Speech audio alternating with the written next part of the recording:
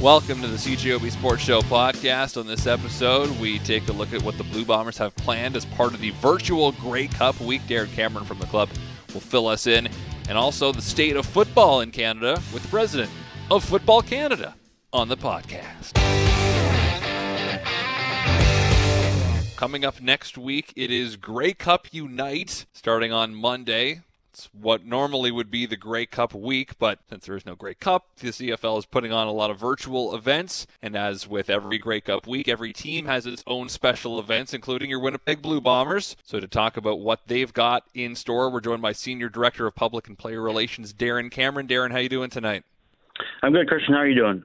I'm doing well. First of all, how are you coping right now? November without football, bittersweet though, because you're able to look back at what was the 2019 run to the Cup.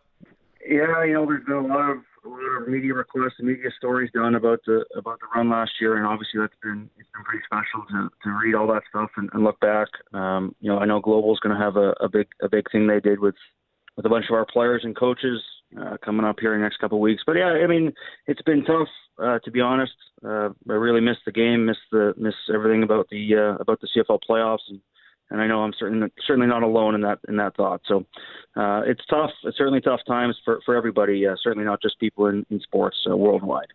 Absolutely. So coming up next Friday is the first of the events the Bombers are a part of. There's always, we'll start with the concert, because there's always the Touchdown Manitoba celebration as part of Grey Cup week, and there's always live music, but you've got yourself a musician on the team, and he's going to be putting on a show. Yeah, Drew Wolitarsky, he'll do a concert, a virtual concert. How this Grey Cup Unite is working is you can register and click into a virtual hall, so to speak, and then enter whatever event you want to see at that time throughout the week. So Drew will start for us. We have a bunch of media events going on throughout the week. Coach O'Shea we'll do a coach's press conference. Zach Claros will be our player rep. There's a variety of things going on, a racial justice roundtable with Jackson Jeffcoat, and as you mentioned, Drew Wolitarsky will kick it off on Friday with This isn't a joke. This is no joke. He's a very good musician. He's very talented, I've seen him play personally quite a few times, and it's pretty fantastic stuff. So he'll play for about an hour. Not quite like you said, not quite like a Touchdown Manitoba, but trying to do our best to replicate it as much as possible. Well, we've had Drew on the show before. He's played music on our airways before. He was part of a virtual concert earlier in the year, and I remember watching that, and it was very good. Is he going to be, again, kind of a mix of his own songs and some cover songs? Well, you know what? He kind of does his own thing, so I'll leave it to him to see what he's going to do. The honest answer is I don't know. So okay, fair enough. We'll have to just wait and see. But he's really good. The first time I went to see him was a couple of years ago, and it blew me away. Honestly, he's pretty phenomenal. So that'll start it off for us, and hopefully lead into a good weekend for not just our team, but for all the fans across the league and all the teams. So. Mm-hmm. Now you've also got some roundtable stuff on Friday as well with a number of the offensive members, the virtual huddle. And this is something that you've been doing as a team for a lot of this. I don't want to call it off season, because this is when the season is supposed to be. But over the last few months, you've had these virtual huddles where members of the team or past members of the team, alumni, gather to just talk. Yeah, and they've been very popular. So, and this group of the O-line and Andrew, and in this case Zach. I think Zach did one with the receivers earlier in the year. Or it's funny, Christian and I have the same issue. I don't know what to call this time period or what season this is. So, So those guys will do that on Friday at noon.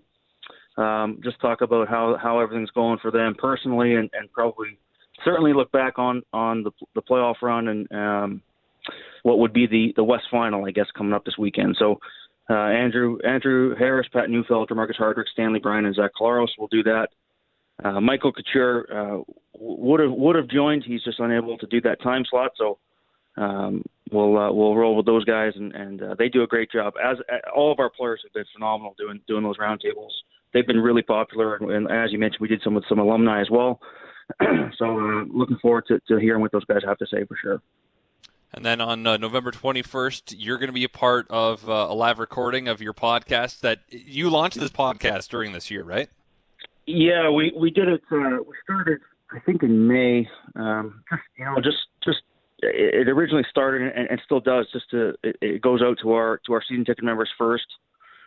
Just an opportunity for them to get some additional content and some kind of behind the scenes looks at things, and the guests that have come on have been awesome. It's not your X's and O's type stuff. It's certainly more so telling stories and some things that you may not hear in the general kind of mainstream media type stuff, and the guys have been great. So Al Couture is going to come on and talk about kind of his career, our head of our medical department, and Al's got years and years of some pretty funny stuff that's come along over the course of time, and he does obviously a phenomenal job for our organization. So we'll do that on Saturday, and myself and Ed and Al, and we'll see where it goes.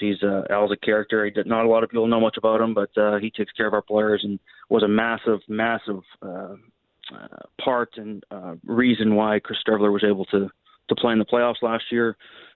So we'll talk about that and probably a lot more. It's called Handled Internally. Did you come up with the name? Yeah. Well, Ed Tate actually came up with the name.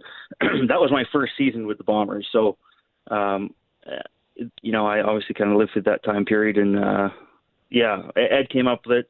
At first it was shut down because Wade Miller, our boss and our CEO, obviously, originally didn't really take to it, but we kind of pushed him on it. And, it's kind of just a play on words, so to speak. But we've also talked to Mike Kelly about it as well, and it's all good with him. So kind of just trying to lighten the mood these days because everybody can use that.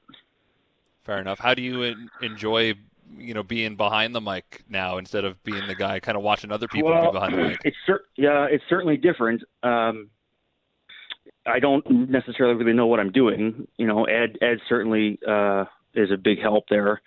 But again, a lot of the guys that have come on so far are guys that I've spent a long time with. That, again, we're not talking about, most of it's not, well, you had 100 yards in this game, or you threw 3 touchdowns in this game. It's more so, things that wouldn't generally come up.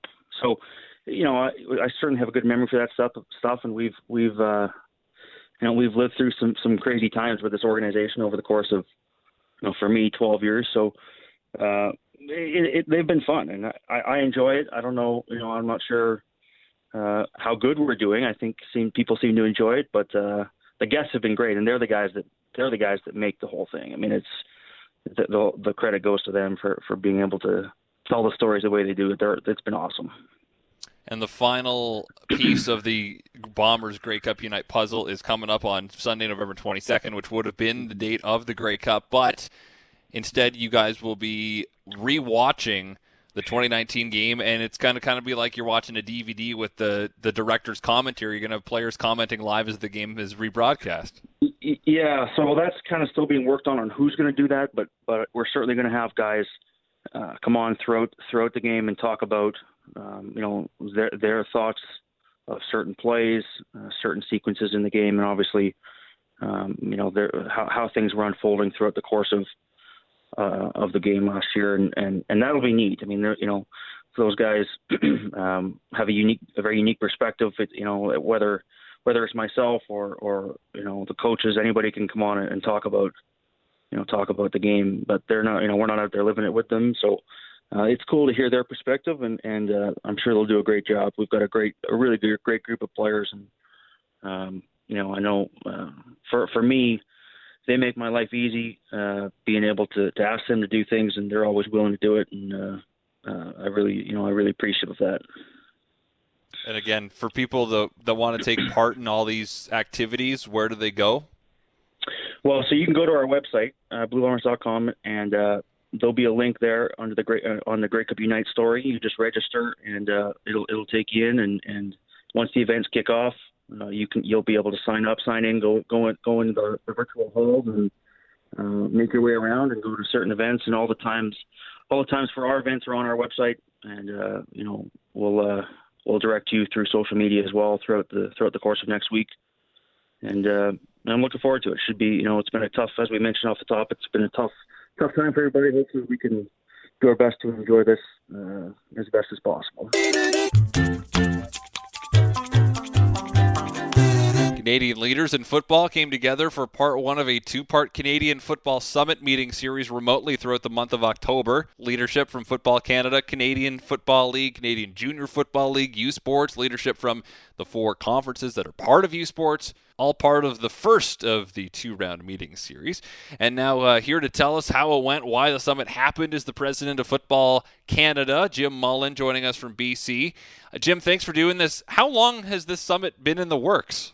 Well, it's been discussed for a number of years at the Football Canada level, and we had the odd discussion with the Canadian Football League about it over the last 2 years or so. But it really came into focus for us as we started to chart our way through the pandemic. And it became clear to me that the discussions that we were having in and around the game were different than at any other time that I've been associated with the game. And what I mean by that is that in our game, we have a very siloed culture. One group does one thing over here. The university guys do another thing over here. The junior guys are over there, the high school guys, and it goes down the line. And that's led to a very splintered sport in terms of being able to be cohesive and move together in a constructive way. All those walls started to come down between those groups as they were looking for answers in and around the game. And I felt that it was our opportunity to move into the space, try to provide some leadership, and starting with the national bodies across the board, the Canadian Football League, Canadian Junior Football League, U Sports, and their conferences and ourselves, just to see what we are duplicating between each other, where we can be more efficient, because certainly we're going to be coming out of a pandemic at some point in time where we're going to be working with less resources and probably fewer numbers. So how do we become more efficient in terms of the way we organize, and what can we focus on moving forward? And I should say this is just the first part of a summit series. We've got another one coming up in January that'll drill down more into some regional concerns, like the development of high school football across the country, like flag football, which I think is the future of the game when it comes to youth football, and a few other items like women's football and diversity in the sport. So what was accomplished in October? We produced 5 points that will come out in a press release sometime next week. But I can hint towards what those 5 points are that we're going to pursue jointly together. One of them is that the U Sports teams and the CJFL teams will take a leading role in youth football development through some of our programs. I think that should activate about 15,000 kids into the game at an introductory point nationwide every year. That'll really help grow our base. On another level, we talked about how we have a common season together in amateur football across the board, whether it's the East-West Bowl that happens in Central Canada, whether it's our World Championships for Team Canada, whether it's the Canada Cup, whether it's the Vanier Cup, the Canadian Bowl. How do we work together to promote all of those across the board in a more constructive way, and how do we monetize those paths as well? The other item that we hope to give leadership to that is a recommendation is to get the Canadian Bowl and the Vanier Cup together at the end of the year. And if that can be done with the Grey Cup, that's a great thing. If the schedules don't line up, the CFL can still play a prominent role through one of its teams in terms of hosting a year-end a weekend that's based around national championships in amateur football. The other thing that we're excited about is that our structure was such that organizations like the CJFL and U Sports and even the CFL weren't even members of Football Canada.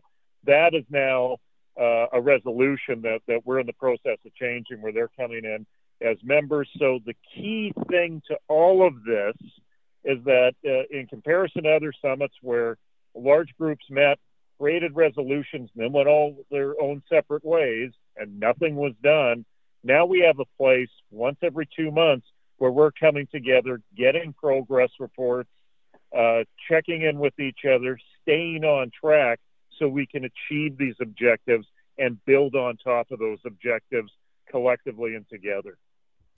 Because I know in the past you mentioned all the different levels of football and they kind of all operate on their own. Especially you look at the CFL and U Sports, like the two highest levels of football in this country, and there was always seemingly a disconnect between the two. And as a consumer of football, I always felt that the Vanier Cup was like ignored almost by the CFL, and it should be almost part of the overall spectacle of Canadian football that is normally what November is all about with this sport in Canada. Oh, I agree 100%. And as the director of the 2011 game, which was the first game to fully integrate itself into a Grey Cup week of festivities, where we sold out the lower bowl at BC Place Stadium, where we had 1.1 million people watch the game nationwide on TV, and also provided probably the best college game that happened in the 20th century in Canada. Between McMaster and Laval. I know that when you play that on the same weekend in a Grey Cup city, that you can have tremendous impact with that game and pull a football community together across the country. That's one of the great things about university football is it is the coast-to-coast league. It does have teams in Atlantic Canada. It does have teams in the townships of Quebec and Quebec City, and then places like Saskatoon as well. So it has tremendous reach, and I think there's synergy that hasn't been capitalized upon between the CFL and U Sports. Now, is that something that the two of them need to work out together? Sure. Is there a role for the NSO, the National Sports Organization, to play a leadership role, to bring everybody to the table so we can have those discussions about how we can make it happen, what the resources are, what the schedules are, what all those details are that the public doesn't see that we need to work out? Yeah, that's what our role is, to make sure that this happens for the betterment of the sport. Now, you mentioned flag football is the future of youth sports, and that's ultimately a big part of what you do at Football Canada and what is trying to be accomplished through this. Is it goes all the way down to the grassroots level. How can flag football be enhanced in this country? I think flag football is a sport that is waiting for a shift in the culture around the sport of football. I think there's a number of minor associations and amateur programs out there that are still solely focused on the tackle game. And I think one of the shifts that is going to open up the game for flag is the LA Olympic Games in 2028, where there is a very vibrant discussion going on with the organizing committee about bringing flag football into those games as a demonstration sport or as a host sport. There's certainly NFL influence surrounding that. The NFL is focused on development and development through flag. They're putting a lot of resources into it. I think the CFL sees the importance for it as well. When you take a look at our long-term athlete development program that we put together at Football Canada to apply nationally, what it does is it trains the athlete at a young age, prior to the age of 12, basic football skills. And then as that athlete progresses through the system, if they want to make the choice, or if their parents want to make the choice of crossing over to contact football, they can, and they are equipped with all the basic skills to take it up to the next level or stay with flag football. But with the potential of flag football being an Olympic sport, I think that's where the big shift is going to happen in and around the game, and I think it's a perfect companion to the contact game as well. Because I'm sure you've encountered people, parents, kids, whoever it is, that are worried about concussions, about injuries. Football, obviously a very violent sport. There's no getting around that. But you still get the high skill level and the high competition, and maybe players don't end up playing any contact. They just play flag for a long time, and they still enjoy. They're not going to make the CFL probably playing flag their whole life, but still they can have a lot of fun. Well, and that's one of the important things I think that flag brings to the game of football is that, I think there's a recognition in the contact game that it's not a forever game, that at some point you're going to leave the game, either in high school or in university, or if you're lucky enough to and worked hard enough to become a professional player, it ends at some point. Flag football is not a sport that needs to end. You can play it until you're a senior. You can play it when you're a kid. You can always have that relationship with the game of football, and I think that's one of the things that I think is very important for the development of the game and the shift in culture around the game. It really is the future. I think it's the equivalent when you take a look at the age under 12 of kids soccer in terms of being an accessible game, being a fun game, even being a recreational game. So, staying with flag football, especially if there's national teams to go to, if there's international competition to go to, I think a number of the athletes that we catch in our game will stay solely in the flag discipline. And there's nothing wrong with that. All right, so before I let you go, Jim, the plan is for next week to have a more formal rollout of what you talked about in October, and then more meetings coming up in the new year? Yeah, and I think one of the biggest concerns that I personally have is the future of high school football. Certainly as we've gone through COVID, we've seen some of the challenges across the country with high school decision makers versus our sport that's in the community, where the community level of the sport's been able to go. And high school in many areas has not gone because of those liability issues. It's part of the sport that I think is the lifeblood of producing players up to the next levels, be it junior, be it university, and we've seen those numbers in decline at the high school level in Ontario, especially through the Atlantic provinces. In the West, the numbers still remain healthy.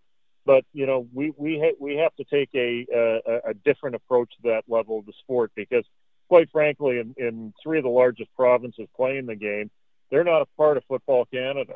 So we want to bring those voices in and try to come up with some solutions on a national basis to and a strategy where we can start turning the curve the other way when it comes to high school football in this country.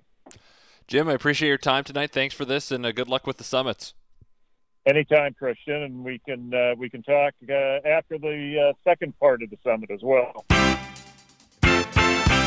Tune in to the CJOB Sports Show weeknights from 7 to 9 with me, Christian O'Mell, or you can download the podcast on iTunes. It's actually on iTunes now. Wow!